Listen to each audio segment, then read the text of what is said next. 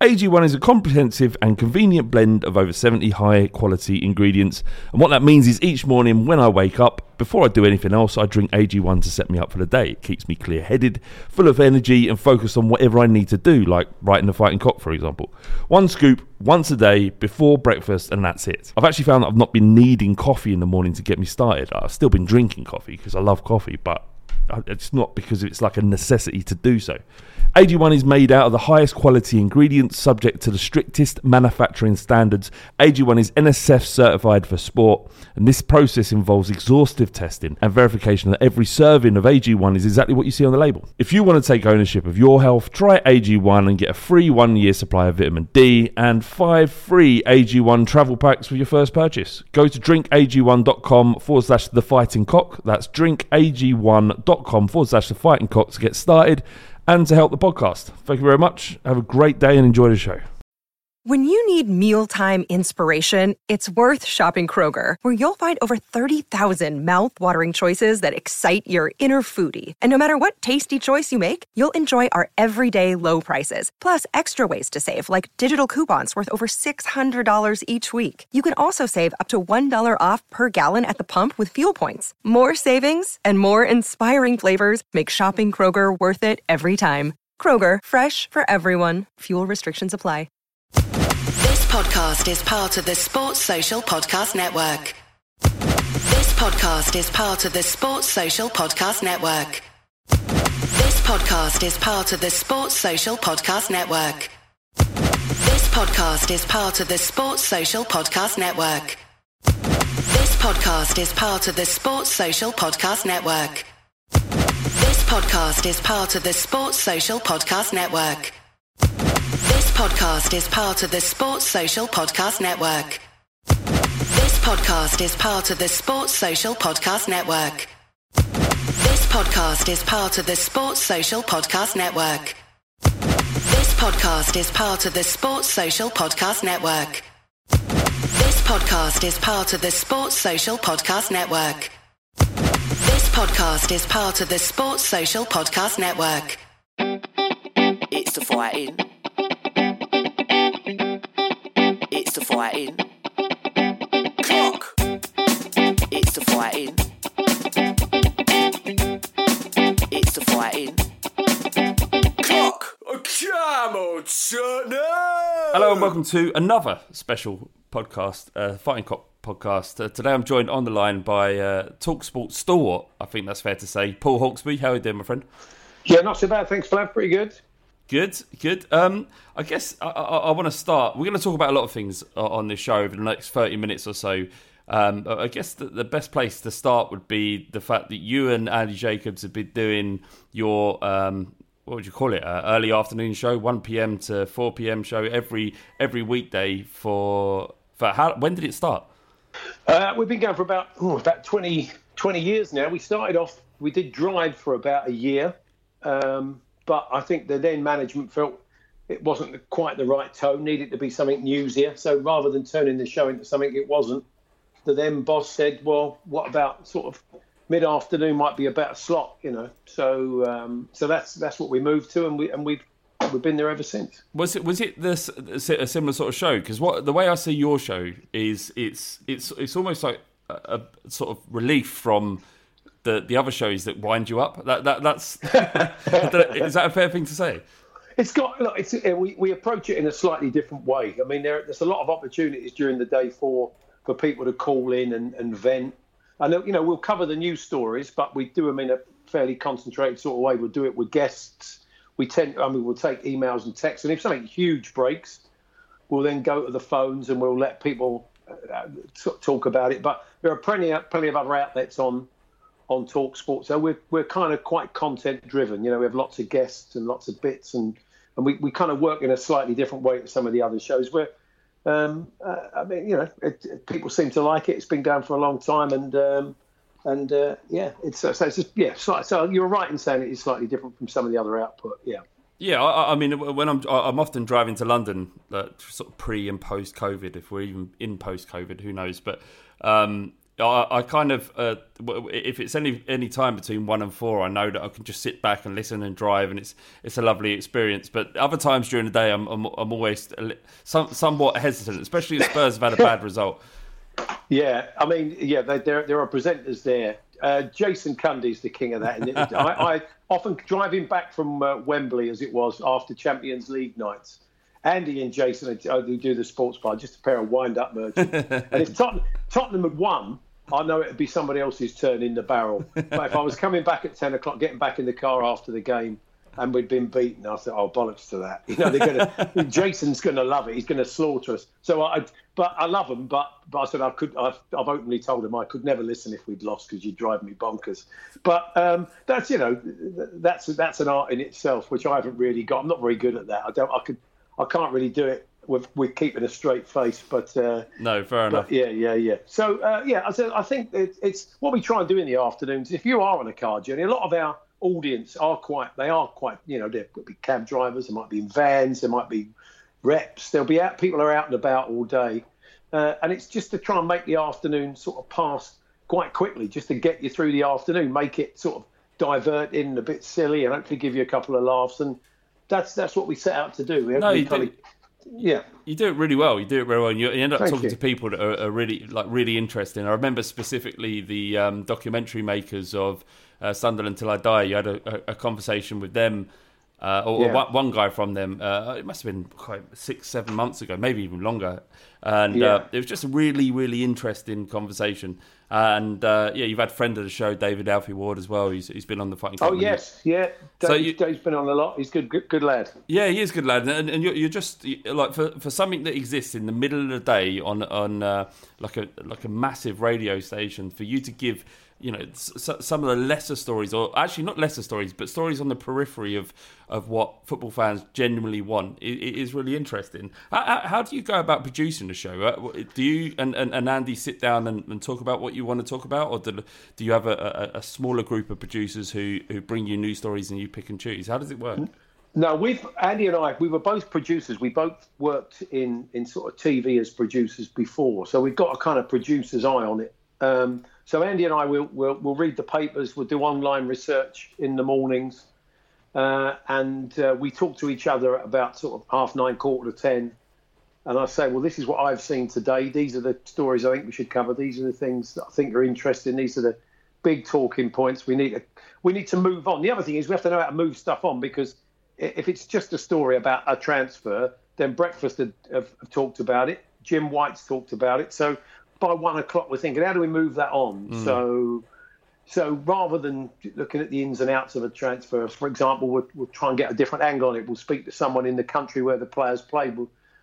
As I said, we just try and develop the story. So, because by 1 o'clock, it might have been talked out. And if you are listening to the station all day, you just don't want to have the same conversation. But Andy and I, we come up with a great deal of the content. We set the content. The production team, they'll come up with ideas, but you know, if we don't feel it's right, we'll tell them. They're good guys. They sort of facilitate the bulk of the ideas that we come up with, and you know, some of it's quite quirky, quite silly, and some of it will be the sort of things you'd expect to be discussed, because you have to do that. You can't just ask about for 3 hours, because if there's big things happening in sport, people will tune in to talk sport and they'll want to know about that. They'll have an expectation of if something huge happens, there's an expectation of when you turn that station on, we'll be talking about it, or we'll be about to, and we have to cover that as well. Having been in the position of a young producer and working for people that are actually presenting, it's quite a stressful, position to be in. Have you ever had a situation where there is a producer on a run of bad suggestions and you're just thinking, this geezer ain't going to cut it?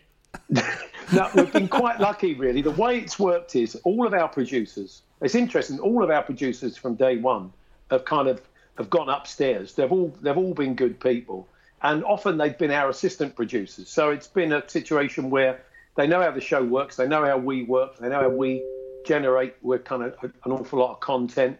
And so they know the show. So by the time they become the producer, they'll know the show. So I can't think of a situation, obviously originally there was somebody who had not been our assistant producer who just went straight in, but no, it's I've got to be honest, we've never had anybody we thought, this person's terrible. We've been quite lucky that there's been a kind of bit of continuity in the people we work with.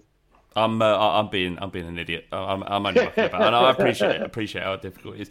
Before I want to talk to you a lot about your career, because you're like what you've produced, and I had no idea that you were behind some of the things that I would absorb when I was a kid growing up and being like fascinated with football, that you was behind. So we're going to talk a bit about that. But before, for the sake of our listeners, I want to talk about Spurs, because you're a massive Spurs fan. When can I ask Paul? How old are you? I'm 58. So 58. So you're not you're 10 years behind my dad. My dad was his first season was 61 double winning season, so he lucked out there. 10 years later, weren't that we were still flying at that point. Greaves had not long signed. So how did you get involved in Tottenham? What your experiences following the club as a kid? Can you tell us anything about it? Yeah, my first game was in '68, and it was one of Cliff Jones, would have been one of his last games for Spurs. We beat Forest 2-1. Greavesy scored. But that was I remember going to the game and sort of being hooked, but I was still very young at that point. And I was born near Arsenal. I've got sort of family, a lot of Arsenal fans in the family. But I kind of gravitated towards Tottenham. And then I moved from Stoke Newington. I was born much nearer Arsenal than I was Tottenham. But I moved from that part of North London to Edmonton. My mum and dad moved out, and I moved to Edmonton. And I was obviously very close to the ground, and I started to go regularly to games, really, in about 1971. Was you on your own? I used to go with a mate and his older brother, and sometimes their dad. My dad wasn't my stepdad. Wasn't a massive football fan, so I was going with other people. So I started to go at that stage, certainly home games on a regular basis, so the team I remember seeing initially was Gilzine, Chivers, Stevie Perryman, Pat Jennings, Mike England, Joe Kinnear, Ray Evans, Phil Bill, Tony Want. It was that sort of era. So that early 70s side, was a good side. Yeah, I mean, I got quite spoiled. I 10 years old or 9 years old has all been there. You think every year, went to a Wembley Cup final in '71. We won. We won the UEFA Cup 72. We win a League Cup in '73. I think, this is great. It must be like this every year. And then it all goes a bit quiet after that. Yeah. And you have to put in the hard yards. But it was So that early '70s side was a cracking side. But we could beat anybody. I remember seeing us beat United 2-0. Stevie Perryman scored a really good goal in that game. And that was Charlton, Best, Law. That was a great Manchester United team. So I saw great players at that sort of era, and we could compete with anybody in the early set. We didn't. I mean, obviously Leeds were a really dominant side, but we'd give anybody a game, and they were great to watch. We had European football, so they were quite good times to get into the team. Our start out of our football club it isn't too dissimilar to each other's. I was born in Holloway, so I'm literally a stone's throw from Highbury. They moved stadium, as we know. I don't know if it's early 2000s, whenever they did move, and it's literally from my bedroom in my dad's house, which he still lives in. I can see the current Arsenal stadium, so I understand. Wow. Yeah, I understand exactly your plight. One of my dad's greatest attributes when talking about Spurs was being able to compare some of the older teams to the current sides, and often when you talk to sort of people who've watched Spurs through the decades, you often feel like as a new fan, as I have been decades previous, that the old teams were always better than what I've seen. Like my dad would talk about Greaves as the greatest striker he'd ever seen until he saw Harry Kane in a couple of seasons deep into his Tottenham career, and now he talks about Greaves and Kane on a comparable level. Do you find that, or can you appreciate the fact that in the last decade or so under Pochettino especially, and maybe that season under Redknapp, that those teams can compare to seasons of old? Oh yeah, I think the season we went unbeaten at home, I've not enjoyed a season that much in all my years supporting Tottenham. I just thought the football was great, the atmosphere was great. We had a wonderful manager. We had a great young side, and you felt there was real optimism for the future. I just loved. I couldn't wait to go every week for games. And so I saw great sides. I saw the early '80s side, which won things, and I saw that side in the '70s that won things.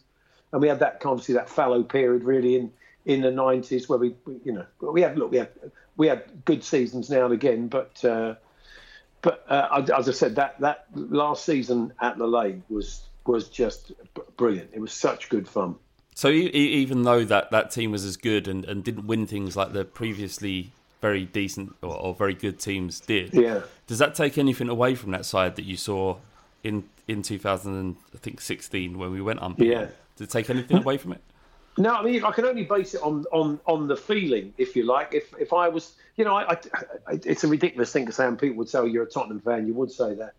But I always felt when people kept on about, "Oh yeah, Poch, he hasn't won anything," and I think, okay, they'd go out and win a League Cup, and everybody would say, "Oh yeah, but it's only a League Cup." So unless he was going to win the league or the Champions League, which of course we didn't nearly do because we didn't turn up that night, sadly, but probably more of that later. Got close to it. But we got close to it. We got to a final, which was Dreamland. But, I didn't get hung up on that. All I can go is on the feeling of going to watch that team play. Yeah, it would have been nice to have had a trophy in that period. And, you'd argue during that period we probably deserve one. But it's odd that I can say I saw a team, saw us win 2 European trophies, saw us win League Cups, FA Cups, yet purely in terms of a season, of a whole Premier League season or First Division season of enjoyment, that for me was the best. I'd never seen us go unbeaten at home all season in all the time I'd been going to Spurs. And I think that mattered a lot. And as I said, you bought into the team, you bought into what the manager was doing. That's why I was so gutted and felt very let down by the chairman when he went, not in the circumstances he went, because I think by that stage he had checked out. I think we could all see that. And the relationship had broken down. I think there's a few moments in All or Nothing, which I know we'll come on to, where I think you can see that. If the only exchange they can find is talking about a cashmere jumper between two blokes who've worked together for 5 years and suppose you had a great relationship, that tells you that it had turned to shit, really. You get that sense. Was very odd, wasn't it? Was very odd, and it's also like quite difficult because when you're a kid and you've watched Spurs as I have, the first trophy won when I was 10 years old was the '91 FA Cup trophy, and then we've won League Cups since then too. But it doesn't really the League Cups don't hold up to any significance compared to, as you said, the Champions League and the Premier League trophies. But, that unbeaten season that we had, it was hard, even though it was incredible to see him. Any Spurs fan, any football fan actually could see us playing magnificent football. And we should have won the league. In 2 seasons, we should have won the league. But to come away with nothing is still hard to reconcile. I mean, I can do it, and I feel great about that season. But a lot of sort of Spurs fans out there feel difficult. But the biggest transition after that magnificent season was the fact that we went through a good 18 months of being pretty average after that, despite the fact that we got to a Champions League final. That was almost in spite of the amazing stuff we'd done. I would say one thing, Flav, if you think about it, if you talk about Arsenal in comparison, we've had seasons, well, that particular season, which was absolutely fantastic, we won nothing at the end of it. They've had comparative seasons where all they've done is bitch about their team. They've had protests. They've wanted managers out. And they've gone at the end of the season, they've won an FA Cup. I mean, does that make up just as sort of one day? And the fact, okay, they won a pot of it, and there it is in the record books. But they've hated the season. They've hated the football they've watched. They don't like the team. They don't like the manager. And you think to yourself, well, what do we go to football for? Yeah, it is nice to be able to look back and say, well, that was the year we won that. And I've been lucky to go to most of those finals in recent years and enjoy it. But sometimes it's the journey as much as anything else. Absolutely.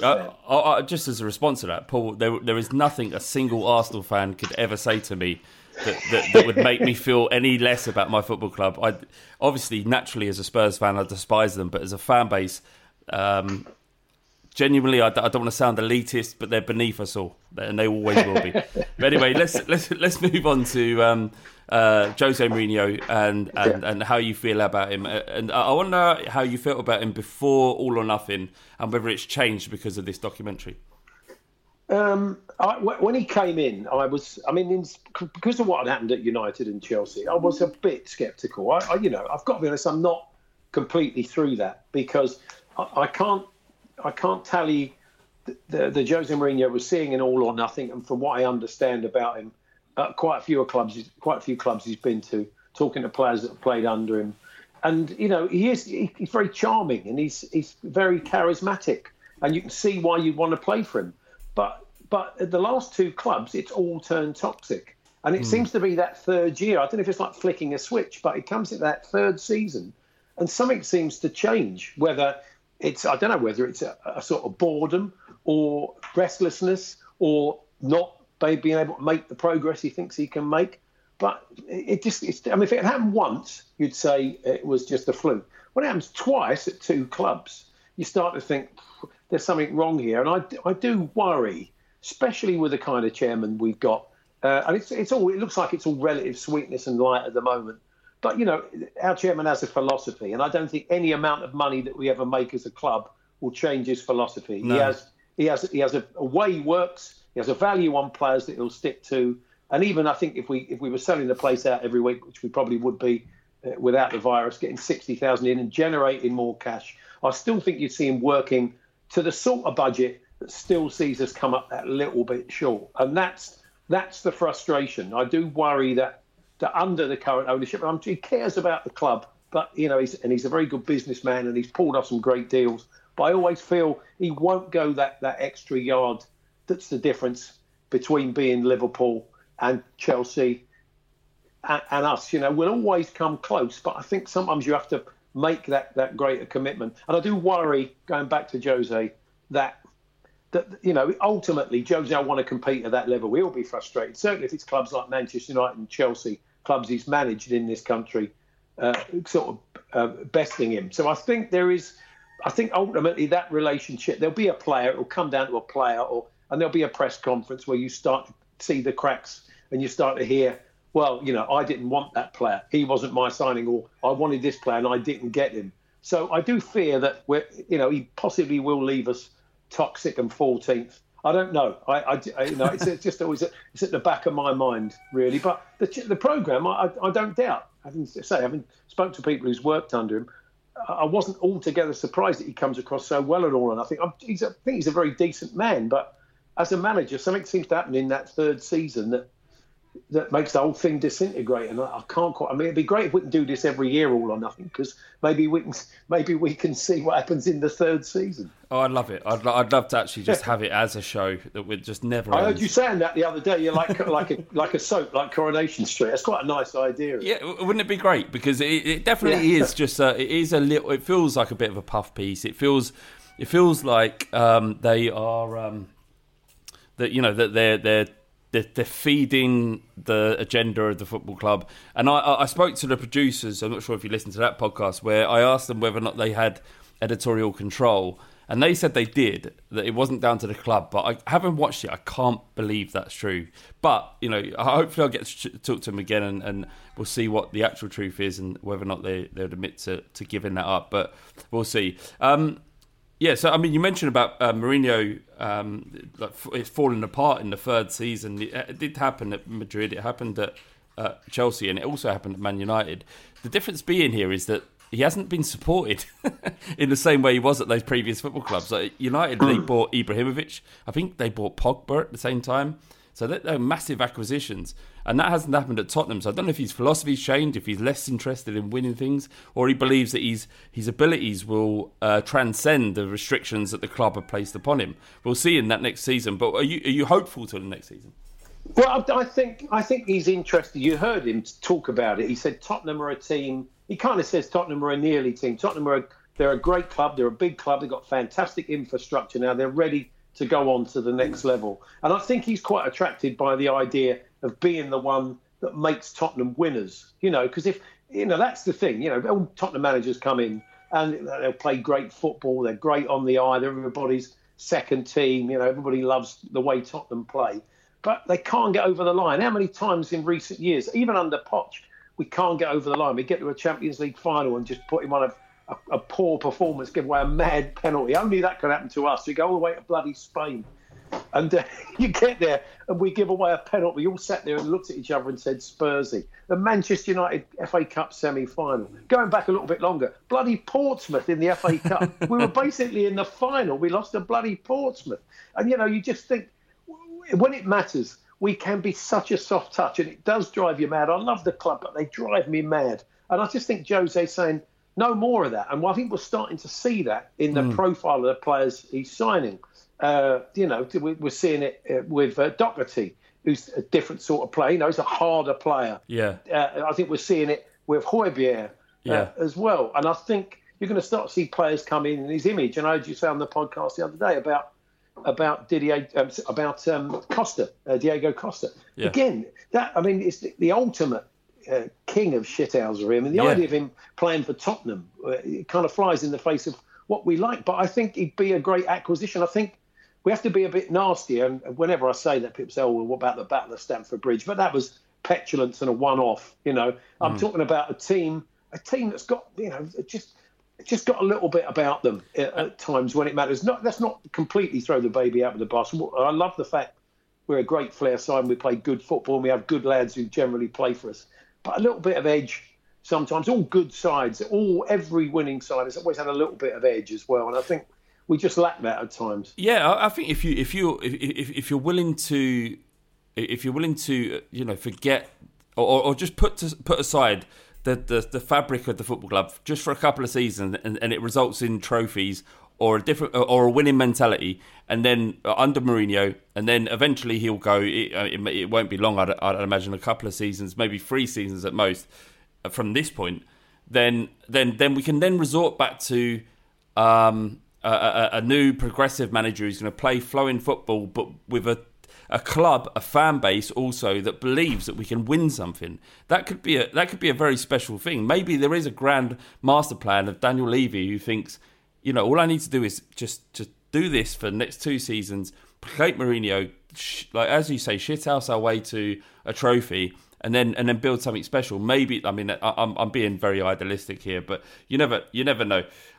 So I just want to know, before we move on to your career, Paul, what do you envisage for the next season? How high can we finish, do you think?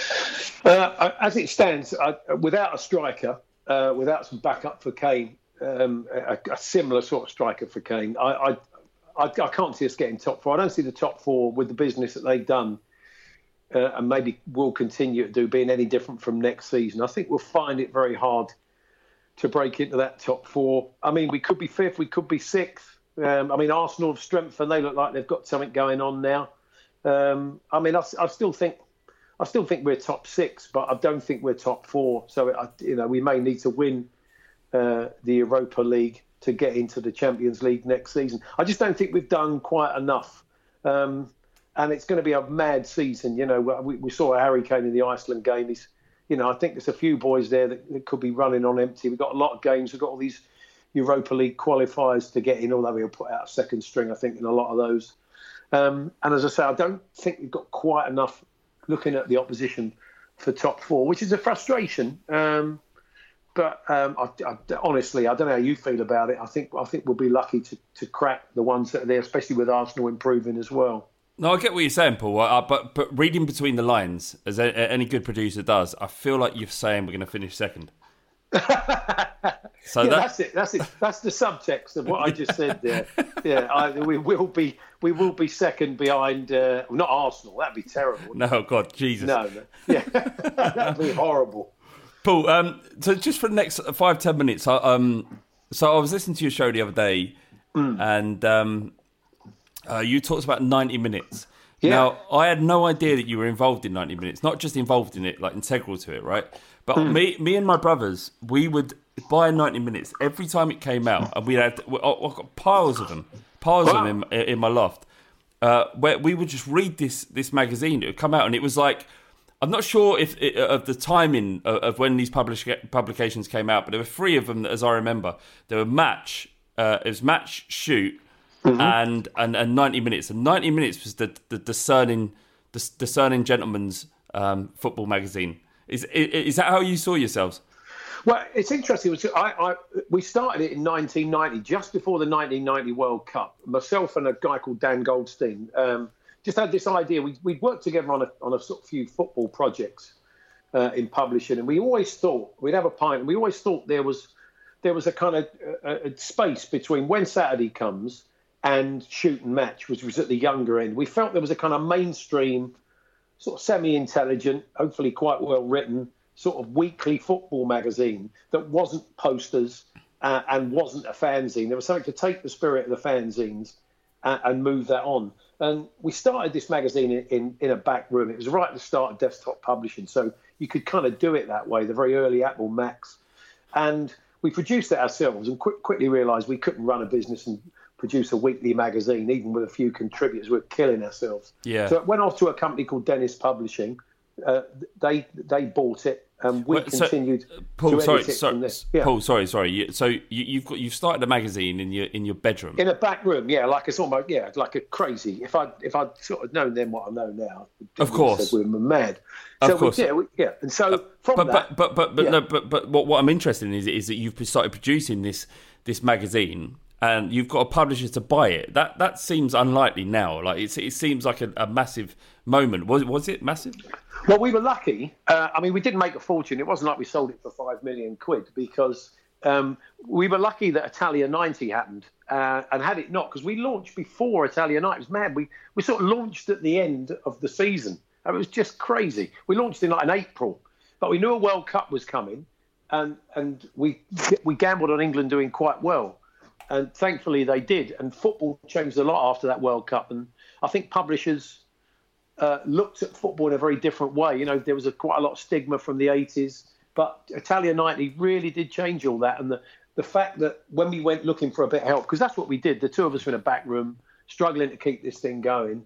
And we went to two publishers and said, look, you're small enough to be able to move on this quickly, but we can't keep doing this for much longer. Are you interested in getting involved? We still want to write it. And this guy, Felix Dennis, who he's dead now. He was an amazing guy. He's probably worth looking up his story if anybody wants to Wikipedia Felix. But we went up to this room in some flat in Soho, and he, over a few glasses of wine, he said, I like you boys. I've got no interest in football, but one of my team has at the magazine, and he loves what you're doing as well. So, we'll take it on. And what did he provide you with? Was it a team of writers, or was it like publishing capability? It gave us. Obviously, they took a lot of that they took all the fight, the running the business. We didn't have to do that anymore because we were doing that as well as writing the magazine. So he took that on. The company took that on because Dennis Publishing was quite a big company at that time. They had some very successful magazines. They probably had 20 odd magazines, but they were very successful. But a kind of this sort of guerrilla attitude to it. They were still they were lean. They were a good company like that. They weren't a sort of massive publishing company. Although 2 years later, it went to IPC magazines, who were one of the biggest publishing companies in Britain, if not the world. But then it moved on. We had further resource put into it, and that's when it kind of really took off in terms of sales. When we had that resource of IPC, it was interesting what you said about Shoot Match, because we always wanted it to be a kind of a sort of smash hits of football. Smash Hits was doing brilliant work in music and was a little bit different and stood out. So, in fact, quite a lot of the staff we then started to take on, like Eleanor Levy and Andy Strickland, they both come from Record Mirror and have written for Smash Hits. So it started to get some of those sensibilities. So we wanted something that had that feel of a kind of Smash Hits football magazine. And that's when we started to get the quite serious sales, and we're selling over sort of 100,000 at the start of the season, and it started to take off. 100,000 print magazines sold is a huge amount. That's yeah. A week it was. Yeah. The two other magazines. Well, the kids' magazines were the bigger sellers. I think Shoot at that time was probably selling 250. Match would have been selling a similar number. So there was an appetite in the early 90s up to the mid 90s for football magazines, for magazines generally. Then Loaded came along. They operated out the sort of next office to 90 Minutes. So then you saw there was just people, young men were buying quite a lot of magazines, and so it kind of coincided with that as well. So that helped. Well, that's me. I was your target demographic, and I ate it up. Honestly, I ate it up, and I went on to Loaded for obvious reasons as a 15, 16-year-old young man. Yeah. But yeah, it was fascinating. But did you realise what you had at the time? Because how old was you when you started 90 Minutes? I would have been about 29, 28, okay. 29, yeah. Old enough to understand business or understand your place in the world. It wasn't like you were an 18-year-old kid who just stumbled upon it. No, that's true. I mean, the other thing as well is that I think one of the reasons IPC bought it was that it was 90 Minutes was supposed to be a magazine you would graduate on. You'd graduate from Shoot when that wasn't doing it for you. You'd maybe tired of the posters and the different stories, and you'd graduate onto 90 Minutes. And then we launched a monthly magazine called Goal that was up against 442. It's again slightly different sort of magazine at 442, a bit more with a kind of music sensibilities, a bit less of a kind of serious read. Well, I thought 442 was a great magazine and still is, but we tried to do something different in that market. But the weekly market then towards the sort of later 90s, it died off. All because football had become so big, all the newspapers were doing football pullouts, and you were kind of what you'd had to pay for in stuff like 90 Minutes. You were getting free in some aspects of the tabloids or the broadsheets. Everybody was doing that. And the kind of USP, if you like, we lost it in that period because football became so big with the Premier League. It kind of ultimately killed that slightly older weekly magazine market, which was a great shame. And 90 Minutes closed in about 97, yeah. And then obviously the advent of the internet made it almost impossible, didn't it? And that, of course, that I mean, within a couple of years, information was available instantly, and that sort of stuff, that sort of outlet was very different, yeah. I don't want to sound like a fanboy, but I remember writing an essay in English when I was at Highbury Grove School about what I wanted to do in my career, and one was to be a footballer, which I was never good enough to be, but the other thing was to say I want to write for 90 Minutes magazine. Unbelievable. Wow. And now I'm here talking to you in my kitchen in Wiltshire. So somehow there's a massive revolving sphere that I'm on. So what happened then? Where did you was that the catalyst for your career in sports journalism or broadcasting? It was really. It was certainly from the journalism point of view. I went off and I became the sort of the group editor of all the football magazines at IPC, and I looked after World Soccer as well. And that went from strength to strength, which was great. And then I went off to Chelsea, believe it or not. I went and worked at the football club. I was approached by Ken Bates to go and work there, and it was quite intriguing at the time. The club was really starting to sort of take off. It was quite difficult though, as a Tottenham fan. Yeah. To go and work there, and it meant for that period I couldn't go, and I did sort of weigh that up. But I thought, you got to think professionally about this, yeah. And I thought, I can get through this. But there was a couple of things. There was when we lost 6-1. Remember when we lost 6-1 at White Hart Lane? Yeah, of course, Chelsea? Of course. Yeah, I had to go. Imagine going into work on the Monday. that was a joy. You can imagine with the coaching staff and the players coming in. I was getting slaughtered. Yeah, I bet. So. Then I was only a year at Chelsea. There was a lot of internal politics, and that wasn't Ken Bates' fault. I got on quite well. Well, I got very well with actually, but that wasn't his fault. For whatever reason, I was only a year at Chelsea. Then that's how I kind of started working with Andy, because he was the producer of Fantasy Football League with Skinner and Baddiel, and he phoned me up one day and was looking for some sort of junior researchers, and we got chatting, and it evolved that they needed another producer, a football producer, to work on the World Cup, 98 World Cup series. So I just thought it sounded like a lot of fun. I knew Frank anyway because he'd written a column for 90 Minutes. And I went and worked there and did the World Cup, Fantasy Football World Cup with them, which was live show every day for a month. So it was an amazing experience, a real slog, but a lot of fun as well. And then I kind of worked with Andy from that point, and it was kind of a couple of years in. He'd done a bit of very local radio when he was much younger, and he wanted to get back into it, and he just contacted TalkSport, and they had an internet radio arm at the time, a kind of little minor station that ran along the main output.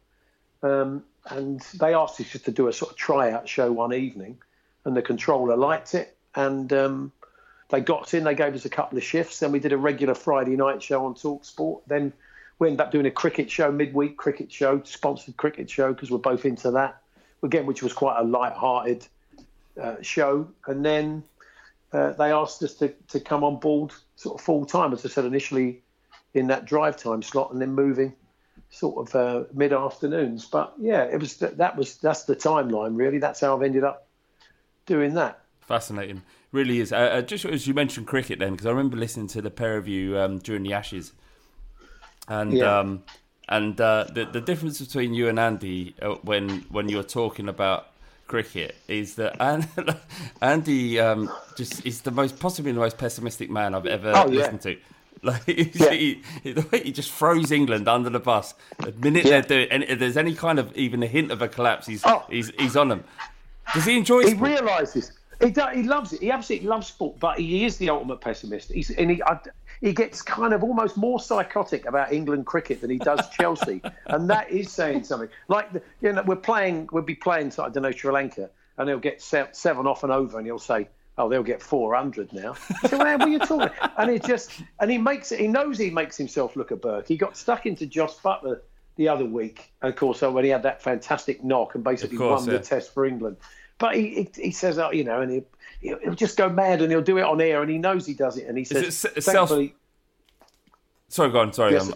No, I just said he just he knows he's doing it. He just can't help himself. He cannot self-censor. He'll say what's on his mind. And it is ultimately, but he does know a lot about cricket, far more than I do. He's great on it. I don't doubt it. He's very good on it at all. No, it's purely emotion, and it sounds like self-preservation. That's what it sounds like. Yeah, it sounds like exactly. A Spurs fan talking about Spurs. If you're into football, that's the way he approaches the England cricket team. That's what it feels like. Yeah. But it is a wonderful chemistry you guys had, and you seem to be really good mates, and it comes across on air. Before we finish, and this has been fantastic, and I just really want to thank you as well for chatting to us. I enjoyed it. Personally, it's really, really interesting. But what was your favourite ever 90 minutes cover? Because I have one, and I'm not. There were so many, so it might be tough for you to answer. But there's one that sticks into my head as a kid. Do you want me to tell you mine? Yeah, go on then. It's the one with Teddy Sheringham and Sam Fox in our pony kit. And it was just after, and I had this was like my treasured magazine I had as a kid, where we just sold Jurgen Klinsmann, and all hope was lost. And then obviously Sam Fox was on the cover, so it made everything feel a little bit better. I'm trying to think. We started doing a little bit of early Photoshop stuff when there wasn't a lot of that going on. I remember we floated this idea of foreign players, big foreign players playing in the top division. And I think in about 92, we put Ruud Gullit in a Leeds shirt, and we thought this was just a massive joke, like the idea that Ruud Gullit would ever play as it was the first division then in England. So we thought put the biggest player in a decent, and I just remember us doing that and us being very pleased with ourselves. Within a couple of years, he was playing for Chelsea, of course, and then later managing them. So. It's interesting. One of the most famous cover, or probably of 90 Minutes, is After My Time, because Eleanor Levy became editor. I went on to be the group editor, and they did this very Juliette Wills, who was one of our writers, again another big Spurs fan. Jules interviewed the Spice Girls, and she thought it might be a fun thing to do. Very early, Spice Girls, I think they'd had the first single out. It was very, very early days. So she took pictures along of footballers. And she showed them, said, "Which one? Who do you know who these guys are? Which ones do you like?" And Victoria Adams, as she was then, posh, said, "Oh, he's nice. Who's he? I think I saw him on the telly the other day." And he saw it. She met him in a lounge. She went along to a game, met him in a lounge somewhere at a match, and the rest is history. So because 90 Minutes brought them together. Well, you and your mate in his back room. Yeah, that's right. That's right. The Beckhams, and I've found out via my aunt that I'm distantly related via the Eldridge clan to David Beckham and to Len Goodman. So that's a win double. There it is. So Wonderful. I often think, I think I should start getting the begging letters in. You might not remember me, but I'll see if I have to start doing that now. Yeah, if you ever end up in hard times, Paul, then you know what to do. Mate, it's fantastic. So thank you so much for speaking to us, and I hope to speak to you again soon, and I hope you enjoy the season and continue to produce the amazing show that you do. Nice thanks one, again. Take Enjoyed care. it. All the best. Cheers. All the best. Cheers, pal. It's the fighting. It's the fighting. Clock. It's the fighting. It's the fighting. Clock. Come on, Tottenham. Sports Social Podcast Network. Sports Social Podcast Network. Geico asks, how would you love a chance to save some money on insurance? Of course you would. And when it comes to great rates on insurance, Geico can help. Like with insurance for your car, truck, motorcycle, boat, and RV. Even help with homeowners or renters coverage. Plus, add an easy-to-use mobile app, available 24-hour roadside assistance, and more, and Geico is an easy choice. Switch today and see all the ways you could save. It's easy. Simply go to geico.com or contact your local agent today. Sports Social Podcast Network. Geico asks, how would you love a chance to save some money on insurance? Of course you would. And when it comes to great rates on insurance, Geico can help. Like with insurance for your car, truck, motorcycle, boat, and RV. Even help with homeowners or renters coverage. Plus, add an easy-to-use mobile app, available 24-hour roadside assistance, and more, and Geico is an easy choice. Switch today and see all the ways you could save. It's easy. Simply go to geico.com or contact your local agent today. Sports Social Podcast Network. Geico asks, how would you love a chance to save some money on insurance? Of course you would. And when it comes to great rates on insurance, Geico can help.